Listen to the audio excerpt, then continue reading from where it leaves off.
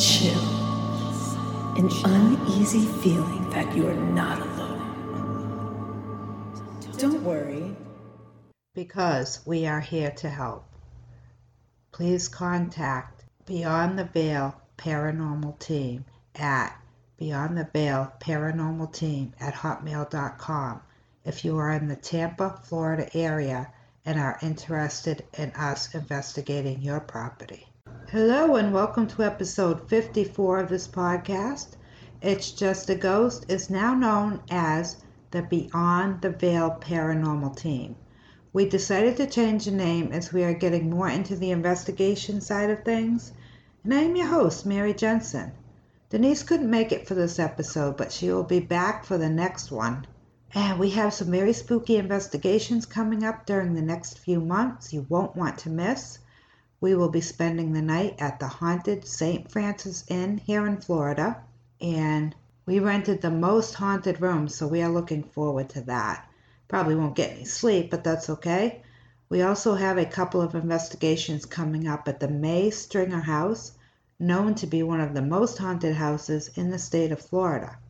What we have for you today is a history of Fort DeSoto Park in Tierra Verde, Florida.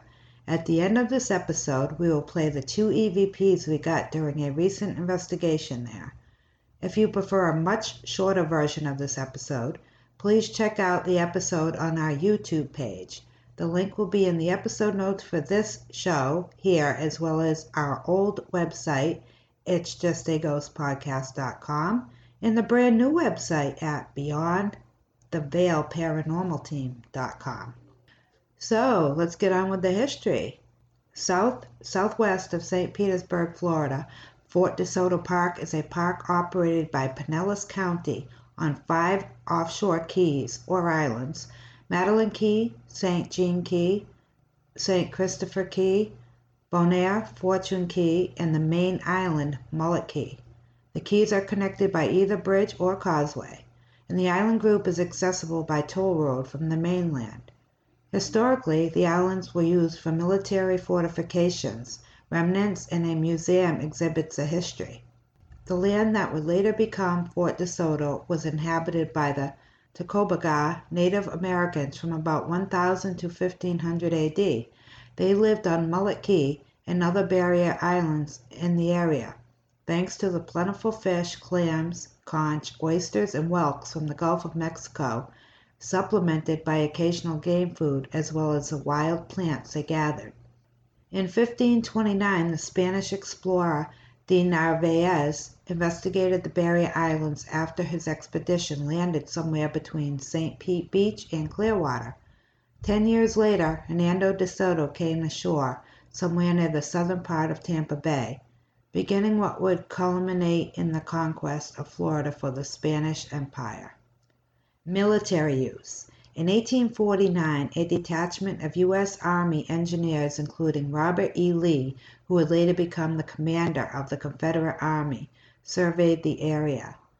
They recommended Mullet and Egmont Keys become fortified as appropriate site for coastal defense installations.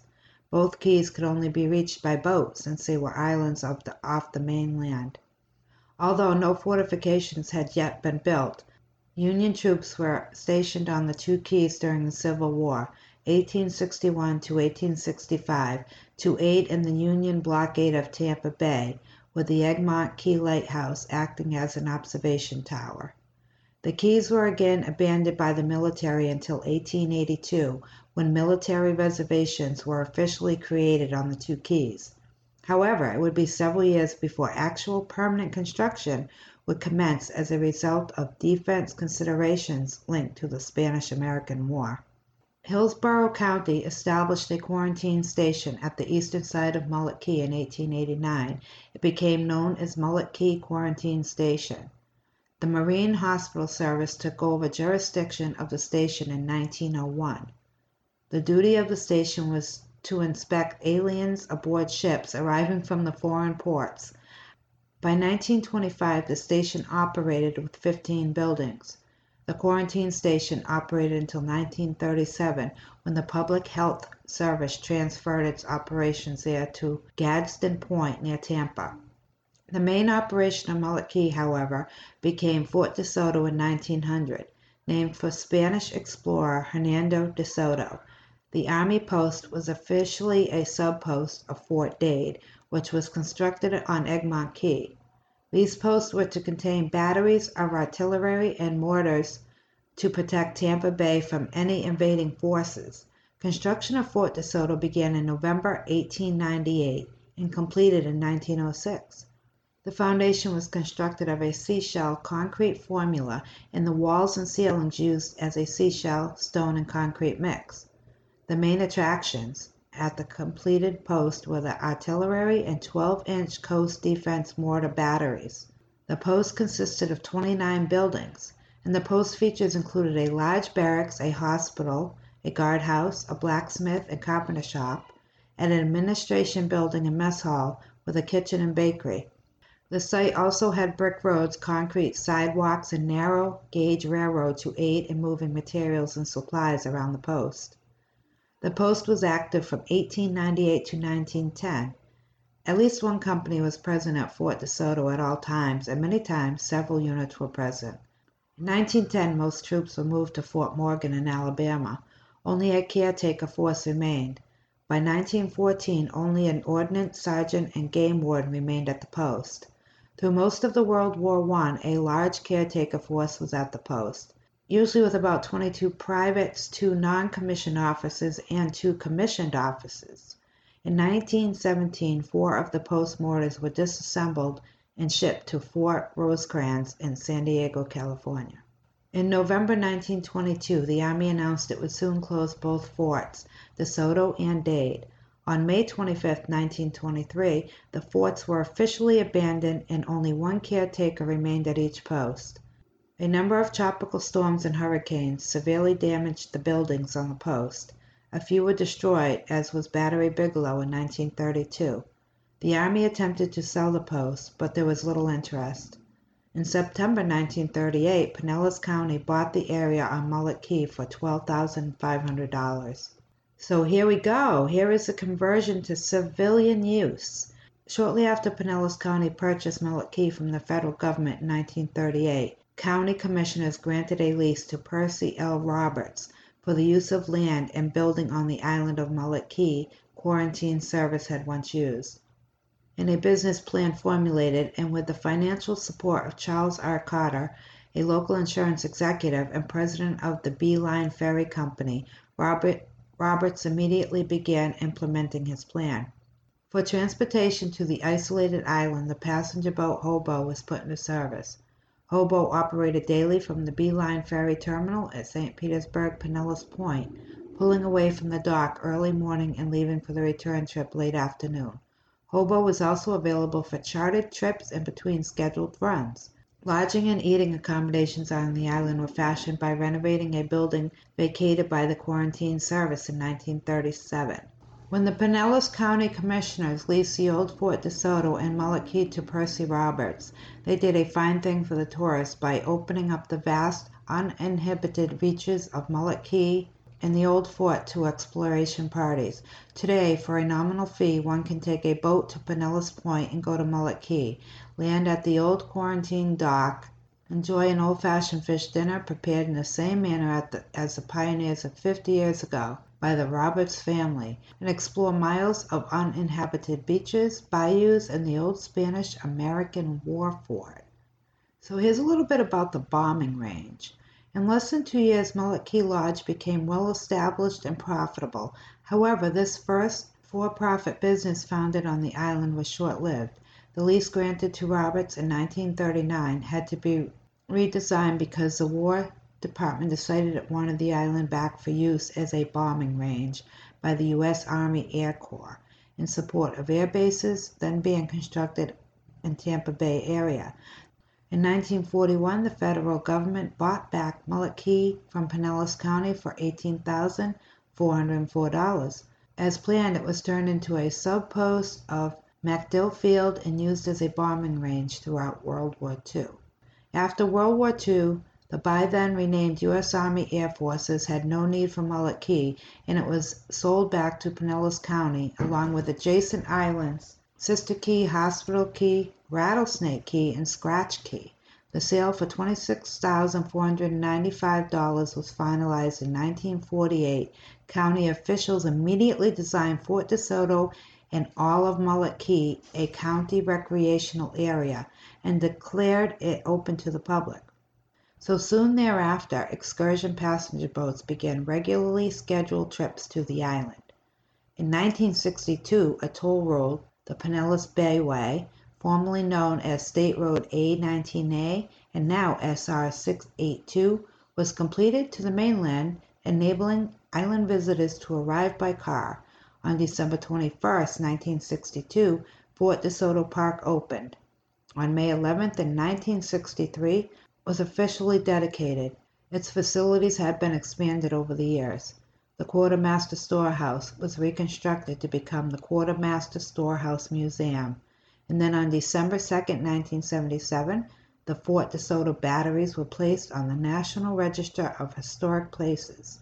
The four 12-inch M1890 mortar and two 6-inch Armstrong guns at Fort DeSoto are the only weapons of their type remaining in the United States. All right, so what you can expect if you want to visit Fort DeSoto's park, some of the amenities if you are there to visit. The park today include several thousand acres of firm bottom shallows, making the area a favorite destination of wading anglers. 2 piers, each allowing fishing. Both have bait, tackle, and food concessions. There's various picnic areas. You can visit the Quartermaster Storehouse Museum. There are 2 swimming areas, North Beach and East Beach. North Beach has been named to America's top 10 beaches. In 2005, it moved to the first place on the list. There's an 800-foot boat ramp, a camping area with a camp store, there's a snack bar, and a gift shop. There are 7-mile multi-purpose trails, 2.5-mile canoe trail, barrier-free nature trail, paw playground area to exercise the pets. So ferry to Egmont Key, site of Egmont Key State Park.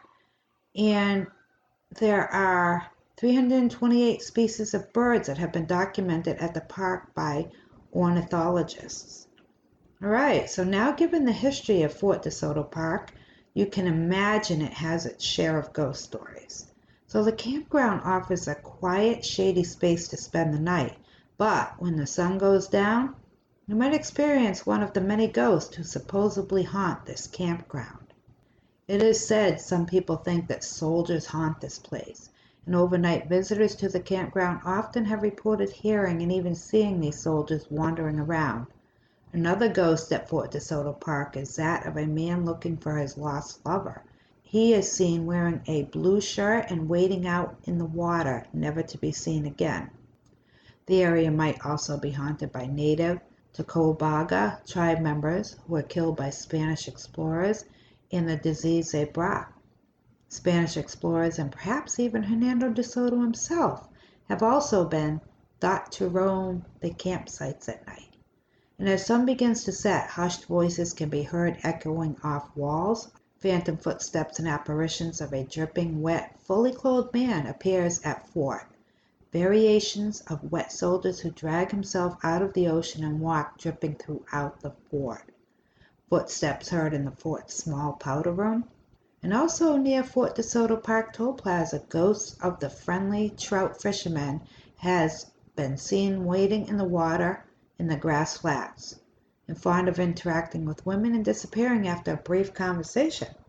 And a ghost of a woman quarantined on Mullet Key who went insane at news of her children who all died from yellow fever is said to cry out and search for them.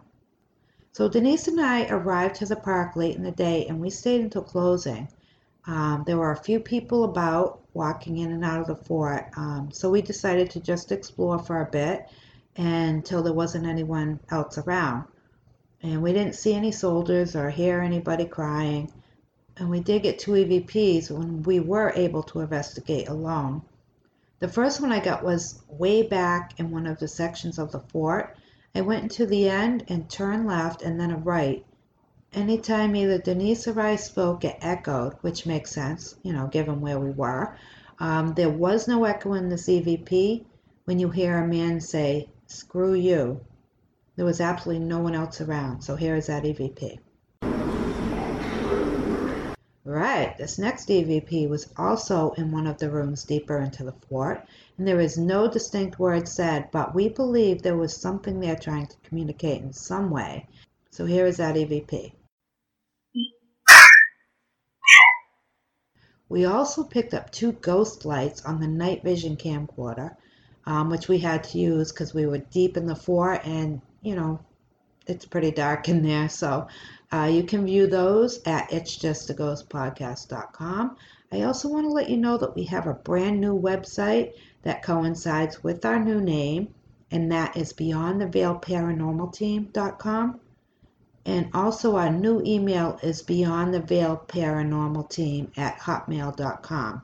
We will be keeping the old site with the link to the new one, as well as the old email along with the new one for the next year or so. So everyone, thank you so much for listening.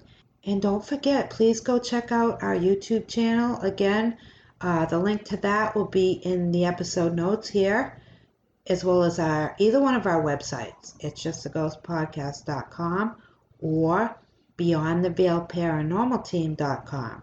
And remember, ghosts are people too. Bye-bye.